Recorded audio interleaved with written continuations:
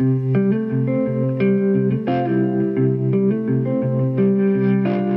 to 10-Minute Bible Talks, where we connect the Bible to your life in the time it takes to get to work. I'm Patrick Miller.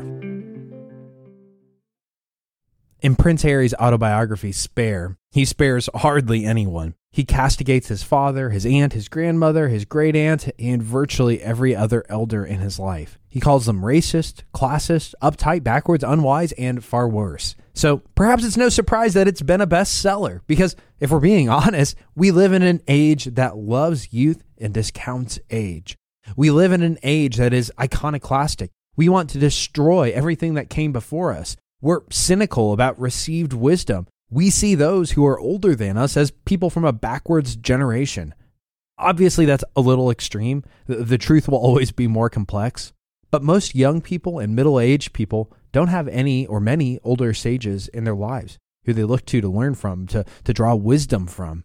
And the same cynicism often extends to the elders and pastors in our churches. They may not be elderly themselves, but they do represent a form of authority and wisdom that we sometimes want nothing to do with. Or perhaps we do kind of listen, but always with a critical ear. If that pastor says something I don't like, we get critical. If that elder says something we don't like, we gossip.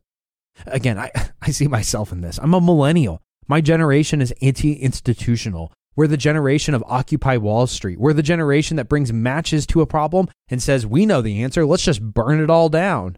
I feel this anti-institutional sentiment deep in my bones some days, and yet I'm always trying to question it. Why?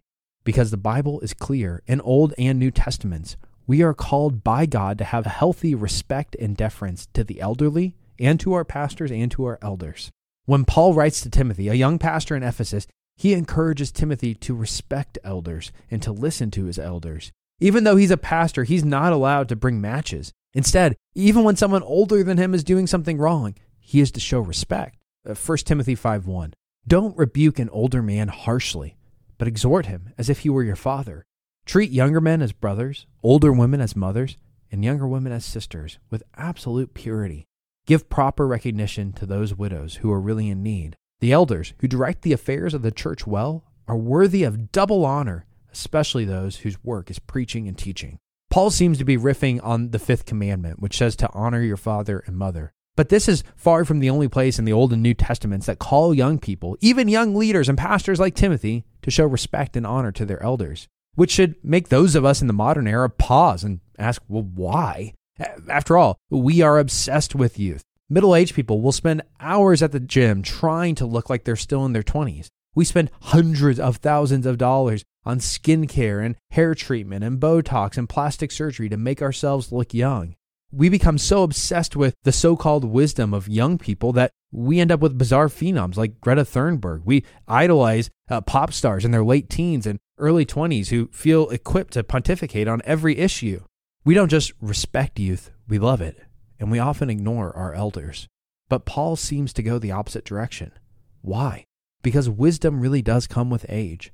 Wisdom really does come with life experience. Does that mean that every elderly person has wisdom? Well, no, not exactly. But those who walked through trials of life with humility and repentance and perseverance know much more and have seen much more than a 20-year-old pop star on the red carpet.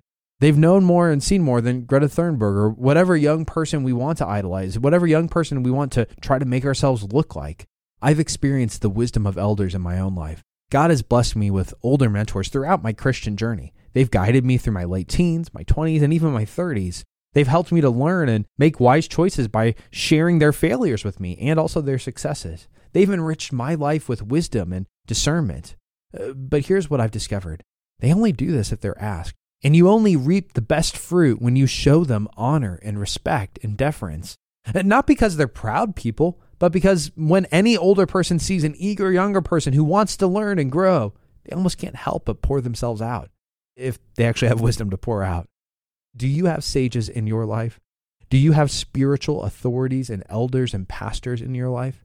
How do you treat them? As a nuisance to avoid, or as a well of living water? As an irritant that you can just swipe away, or as a gift from God to guide your path? As a serious source of wisdom, which you ought to honor, or as a crackpot with mediocre advice? You can honor the young people, the celebrities, the self-help gurus. You can ignore the sages and the elders in your life, but you do so at your own peril. You are declining a divine gift. Instead, seek out and cultivate relationships with sages and elders. Find them, request their presence, invite them into your life.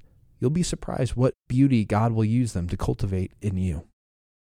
10-Minute Bible Talks is a crowd-funded project. If this podcast is helping you grow in your faith and you want more people to experience what you're experiencing, would you consider joining our team by giving? Even a monthly gift of $10 can make a big difference. All gifts are tax deductible. Just click the link in the show notes and join our team.